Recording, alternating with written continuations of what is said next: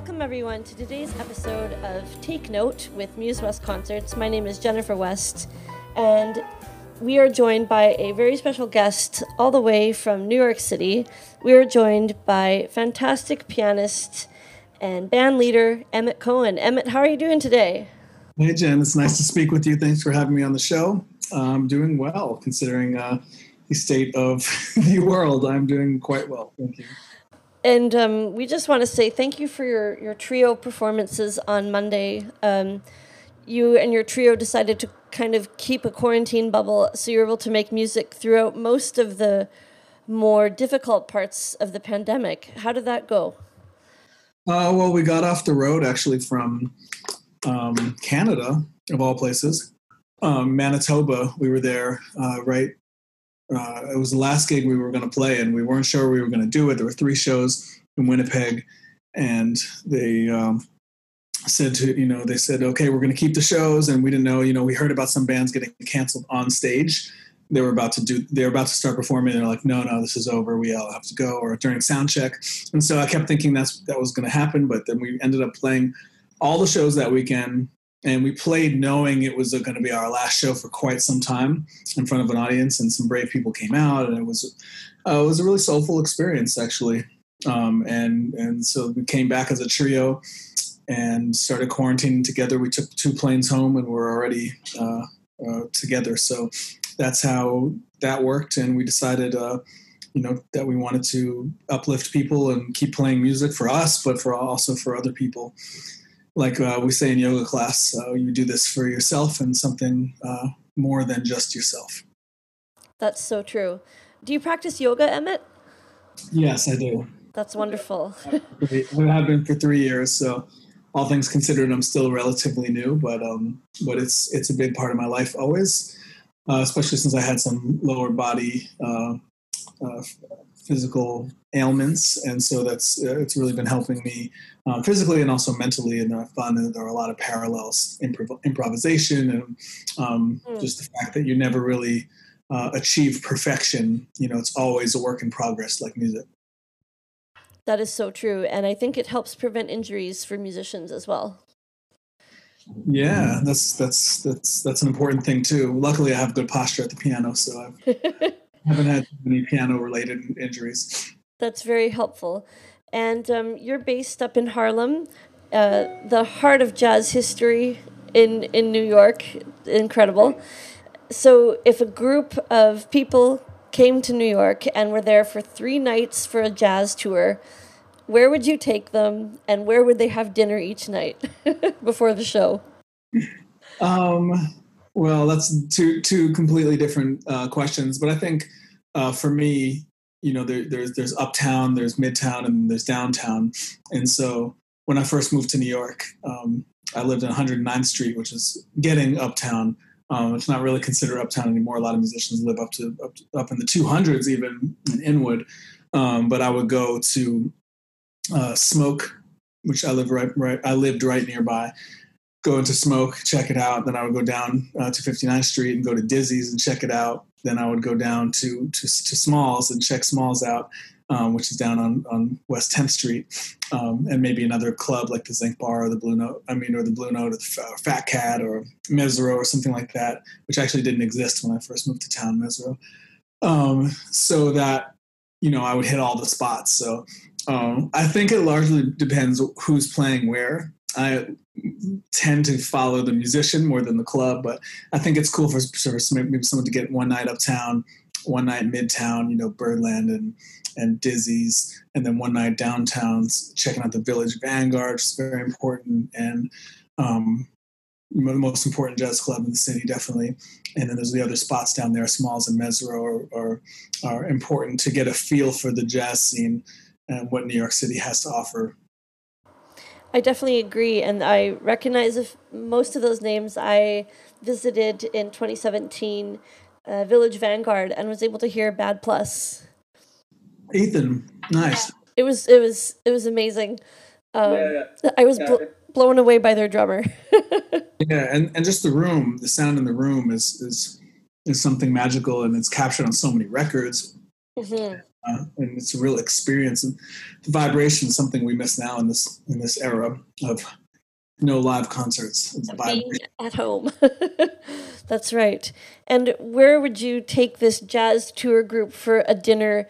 Let's say uptown. Where would you take them uptown? Oh my God. There's so many places. Yeah, you put me on the spot. Maybe maybe we could knock both jazz and dinner out at the Red Rooster. That's kind of a Harlem staple, and you can get a feel for the people in Harlem and the ambiance, as well as some good music downstairs at Ginny's Supper Club. Hmm. And so there's a few of our listeners that have obviously they visited New York. They've been there for checking out jazz or classical concerts. What makes New York such a special city for jazz? I think what makes New York such a special city in general is the diversity, and there are so many different kinds of people. There's so many different cultures that all blend together, that all meld together, and the pace of the city is extremely high. The fervor which people get around on the subway, which people are walking to, their meetings or to work or coming home, and when it rains, how people are acting and dealing. It's a very unique place, and you can always tell a New Yorker when you're somewhere else. You're like, oh man, you must be you're talking at that pace, you're experiencing life at that pace. You must be a New Yorker, and there's something about that pace that also gives the music that energy and that flow. I definitely agree, and I felt that. And I usually, when I go to New York, I usually don't get more than 3 hours sleep per night. But Yeah. but I don't leave tired. It's weird. Fully energized, yeah. Fully energized and completely soul just replenished. Run us through a typical day before a show. Like let's say it's not a travel day. You're already in the city where the venue is. What's your typical day like before a show? Let's say you have a set at 7:30 and 9:30. How does it look? Well, it just depends. I mean, everyone has real world obligations. I mean, I feel like almost almost once or twice a week I find myself doing a couple of errands. I mean, I'm always going to the dry cleaner. I'm always going to the post office. I'm always going to the bank, and I'm always. I feel like there was one more. I can't remember what it is. But those are some things that I'm doing. Usually, try to get some exercise. Definitely practice. Sometimes I'm teaching lessons. In all honesty, I haven't really been home that much in the past couple of years, and so it was more. It's more laid out for you. So I don't know whether that's a good thing or a bad thing. But you wake up and you go to the airport and you go somewhere, and then you go to sound check and go to the hotel after that, and you change and you go to the concert, and then you have dinner with the donors or supporters or somebody in town afterwards, and then you kind of rinse and repeat. And so being home is kind of a break from that. So also I just like to relax. Have you kind of enjoyed being at home away from a hectic travel schedule? Has it allowed you to explore arrangements or work on things that you wouldn't have had time to do before? Yeah, there's definitely a lot more time, and a lot of our time was taken up traveling and moving from one place to another. And obviously, there are no gigs, so there's been a lot of time to think. There's been a lot of time to sit on the yoga mat and improve there. There's been a lot of time to read. I haven't really gotten to cook much in the last number of years, so that's been another thing. And all those things, practicing. And I live nearby the band, so at least in the first part of the pandemic, we were getting together pretty regularly and rehearsing and trying to develop some new repertoire and new concepts for the band, which we get to try out on Monday nights. And if people don't know, you'll have to check out Emmett Cohen's Facebook and YouTube on Mondays at 4:30 Pacific, 7:30 Eastern Time, and all other time zones. Do your own math. But it is superb. I've watched basically kind of from the beginning, and the equipment and the tech have just exponentially improved. And they're just sounding amazing. And they have special guests coming in now that things are becoming a bit more safe, and it's been fantastic. Now, Emmett, you've studied both classical and jazz music, and this in and of itself, this is like an incredible feat. It's kind of rare.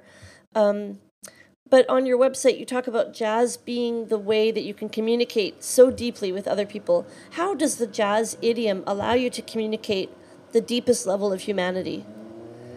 Well, when we play together, when we play by ourselves, when we play in the style, it's largely based on improvisation, and that's one thing that differentiates it from a lot of other types of music. That there's this intrinsic improvisation. It's like we're speaking now. We haven't predetermined what we're going to say. We haven't decided on a set routine for this interview. We haven't, or this podcast. We haven't, and we've talked before. We know each other, and we have some frames of reference, and we have a language that we're using. But other than that, the possibilities are kind of endless, and anything could happen. And I feel like that is the real thing that provides that sense of connectivity in a live performance when it's improvisational music. It's that you never know what's going to happen. That's why the live streams are exciting too. You just never know what's going to happen. You never know who's going to ring up and come up, to my apartment and sit in on the last tune. You never know, what the other musicians are going to bring that day, what happened in their day that you'll experience through their experience, and what you can create on the spot together, I think, and then bringing that to other people who are receiving the music, who are there as part of the energy in the room or over the stream or wherever jazz exists. That's part of the connectivity as well, and all those factors make it so that you never have a night or a song or a performance or a run that's the same. And that sort of improvisational style and all of those factors that you've just mentioned, it makes it very exciting. And it also makes it that as a jazz musician, you just have to be listening so carefully to what your band members are doing and what your brothers on stage are sharing with you.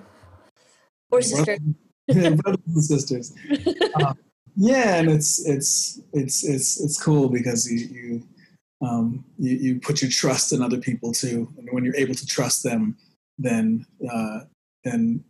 they're more apt to listen to you, and you back to them. And listening is key, and trust is key, and understanding the language is key as well. Well, it's so clear that Kyle and Russell have your back, and you have their back too. It's just fantastic, and so we've talked a bit about sort of, you've studied both classical and jazz, and mentorship seems to be a really important aspect of how your career has gone, both with you being a mentor. You've mentioned you're doing a bit of teaching, but you, on your social media, you're recording some wonderful conversations with people that are mentors to you when you're out on tour, and you're making albums with these mentors. Can you tell us who have been some of your critical mentors in jazz, and how do you plan to share that wealth of knowledge with young jazz musicians? Well, a lot of my heroes are in the eldest generation, and that is something that I discovered early on in jazz, that there are people that were around Charlie Parker that are still alive. There are people who are around Louis Armstrong, who played with Louis Armstrong, who learned from Thelonious Monk, who shared the bandstand with Miles Davis.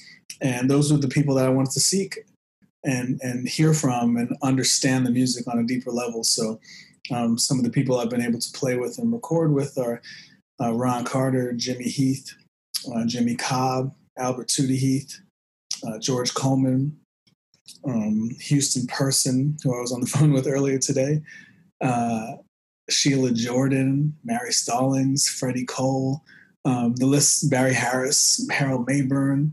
The list goes on, and these people were around in another era, in another time, and to fully understand the scope of the music. I made it my mission to be around these people. I also have other mentors like Christian McBride, Herlin Riley, and Brian Lynch, Ali Jackson, people like that who took me under my wing when I first started playing or first moved to New York. And, I like to have a wide scope of influences and mentors who have all experienced the music so differently and have something completely fresh and new and exciting to bring to it. And all that has affirmed me in my quest to be myself. And that's, I think, the biggest lesson. So by being myself, I can teach the lessons of all the other jazz masters to people who come after me. And that sort of authenticity is something that we see in your trio all the time. And it wasn't Ron Carter on Kind of Blue? Was he on that album? Mm-mm. Okay, which Miles Davis album was he on? Because I learned about this in jazz class. You want to edit that one out? Trust me. We can edit lots of things out, don't worry. Jimmy Cobb. You start again. Okay, got it. Makes sense. Okay, so we've been listening to the Masters Legacy albums that you've been producing and performing on. These are fantastic. Wherever people are listening to music, go find them. I think you can get them directly on your website. Is that right, Emmett? Okay, so that's the best place to go ahead to get them. Can you tell our audience a bit more about this Masters Legacy project and how you approach those people to work with them and what that project means to you? Of course, all of the jazz masters are so different. They all have their own style. They all have their own method of communication. They'll have their own disposition, just like all of your friends and family. And so I've approached them in different ways, and I made it my mission to be around these people. So I would go and I would hear Jimmy Cobb every chance I had at Smoke Jazz Club, where I could be up next to the drums or I could say hello. I took lessons at the New School, actually. A friend of mine, Alexander Claffey, he took lessons with Jimmy Cobb, and I sat in on those lessons. And Alex plays bass, and I play piano, obviously, and Jimmy Cobb plays drums, if you don't know anything about jazz. And so we would play trio for his lessons, and I got to meet him, even deeper that way. And we would have lunch afterwards, and developed a relationship. And when it came time for me to have an opportunity with Vancouver's own Corey Weeds to make a record, I was able to call Mr. Cobb and ask him if he would do this, and he agreed because he knew me and he trusted me, and all the jazz musicians love to record because that's how you leave a legacy. And so that's part of my legacy, will be recording with jazz masters. And unfortunately, Mr. Cobb's no longer with us. And, we share that experience and many others. And I know that I have Jimmy Cobb's time feel ingrained in my heart and ingrained in my soul. And I have his spirit and his energy. And when I touch the piano and hit the bandstand, I always think of him and consider all the things that he taught me by telling me and all the things that he taught me by showing me. That's an amazing treasure to keep with you. And would you have any tips for a lot of young high school kids are really starting to appreciate jazz, and would you give them any tips on arranging? How should they start out? Imitation is the best way to start out. It's like when you're first learning to speak, you listen to your parents, you listen to what other people are saying, and you copy the words and you say them back. And it's the same when learning any language. Jazz is no different. It helps to learn what people have said and how they said it, and the inflections which they've said it with, and arrangements, and that applies for arrangements and playing and transcribing and all the stuff. All the information is there on records, and there are people that genuinely want to help and genuinely want to teach. And so you have to be smart and know who to be around. It's really important. Again, we come back to this topic of picking mentors that are going to push you and support you and be encouraging. And I think that we see that in the classical world too, that the teachers, it's just so critical to your development, and it's just wonderful. Maybe now moving into a more challenging and timely topic, there's recently been a lot of discussions about equity and systemic racial injustice in North America, and these issues have been really brought to society's attention now. And I'm wondering, what are some of the lessons that jazz history or the history of jazz music can teach us about these topics and can be relevant for us to learn from today? Wow. Okay. So the history of jazz largely mirrors the history of America in the 20th century. And I think when you're considering jazz, it's important to know what Willie Lyon Smith always said, and that is that jazz music comes from any place where there are human beings struggling. And particularly in America, leading from slavery all the way into Jim Crow, all the way into systemic inequality like we have now, and continue to have and continue to fight against. That is a major issue and a major hiccup in humanity.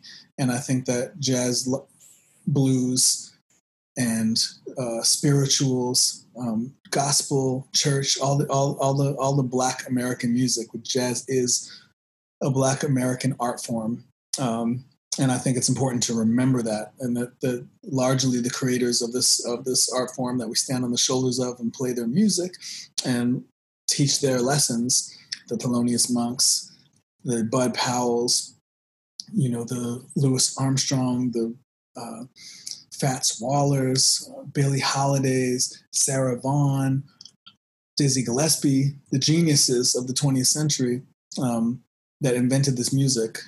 They all came from that experience, and they were inventing this music out of necessity. And it was a horrible thing in this country that the people that were these geniuses couldn't work in New York City because they didn't have a cabaret card. They weren't able to stay in hotels when they traveled to the South. There's just so much wrong with America in general, especially America in the 20th century, that we are striving now to and working to create some justice and create some equality and make sure that that future generations don't have to experience like the past generations have. And we're grateful for all those musicians that create American art form, so that we're able to play it and we're able to honor them each time we hit the bandstand. Do you think jazz music can help heal some of these divisions? Yeah, music and art heals. Art heals, and art comments on, and art makes worse and fuels the fire, and then art makes you think. Art makes you think, and makes you experience the real feelings of life in your own way and through the scope of others as well. And I think that art in this time, yes, it definitely can help heal, but it can make you feel a lot of things. Healing is just one of them. And maybe actually becoming uncomfortable because of the art is part of the healing process, because maybe people need to be uncomfortable for a while. Yeah, and I think part of what this time is teaching us is that it's okay to have uncomfortable discussions. It's okay to ask questions. It's okay not to be perfect. But what you're striving for is a better world and a more equal world, and one where we consider the past and make sure that we move in the opposite direction of that in whatever way we can. It's going to be a very interesting year. It already has been the craziest year that I think anybody has in memory. But with an election coming up, a presidential election in November, it'll be also something to watch very carefully and observe how things either settle or don't settle. Or it's just a very, wow, it's a busy time. Well, it definitely is, and it was. I think there were similar feelings like that in the '60s and during the Civil Rights Movement. Various feelings like that during Vietnam. There were various feelings, and that's another lesson I've learned from all the elders I've been around. That we've had difficult times before in this world, in this country, and that it's important to consider them. It's important to have those uncomfortable conversations, and it's important to protest if that's something you believe in. It's important to vote. Can you say that louder for the people in the back? To vote. Thank you.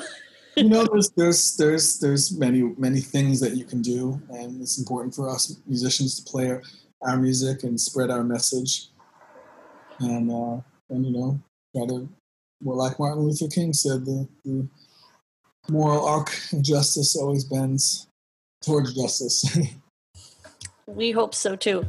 I think that gives us a lot to think about in terms of art's power to get us thinking, and to move us into our zone of discomfort for conversations that have needed to happen for a long time. I know the classical music world is also having these conversations right now, and it's gotten awkward at certain points, but I think that it's necessary at this point. So yeah, I definitely agree with you there. And now we're going to conclude our interview here, our time with Emmett Cohen. Emmett, what are your 3 jazz albums that you would have to take with you to a desert island? You have to take only 3.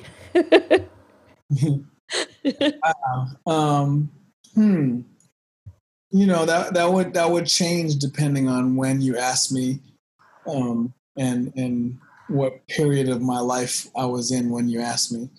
But I think one would be Solo Monk, Mm-hmm. San Francisco, maybe, and Thelonious Monk alone at the piano. I think is some of the great genius of our lifetime. I mean, not my lifetime, but of our humanity's lifetime here. I think Ahmed Jamal live at the Pershing. Yes. is one of those ones for me that I could eat off of that every day, probably for the rest of my life, and find something new in it. Mm-hmm. For me, it's Bill Evans at Village Vanguard. It's too beautiful. It's just incredible. Well, thank you so much, Emmett, for this wonderful. I didn't give you a third. You want the third, or? It is the third. Yes. What's the third one? You gave me the third. I think I would go something a little more heavy and a little more big bandy, and choose Duke Ellington, Mm-hmm. Black, Brown, and Beige. Background and beige. Okay. Black, Brown, and Beige. Black, brown, and beige. Well, we will have to check that one out. Which goes with the theme of today. Yes, it kind of does, for sure. And we hope that the border opens and that you and your trio can come play in Vancouver. I hope to be back soon. Thank you. When it's safe to do so. We'd love to hear an arrangement of Take the A Train. All right. So again, they can find you on all sorts of social media. And what is your website so that our audience knows where to go? EmmettCohen.com. EmmettCohen.com. Fantastic. And please join Emmett and his trio, which is Russell Hall and Kyle Poole, on Mondays, 7:30 Eastern, 4:30 Pacific. And it's not too early for a drink at that time. Thank you so much, Emmett, for this conversation. And we appreciate your time, and have a wonderful rest of your day. Thank you. My pleasure. Thank you, Jen. Take care now. Thank you.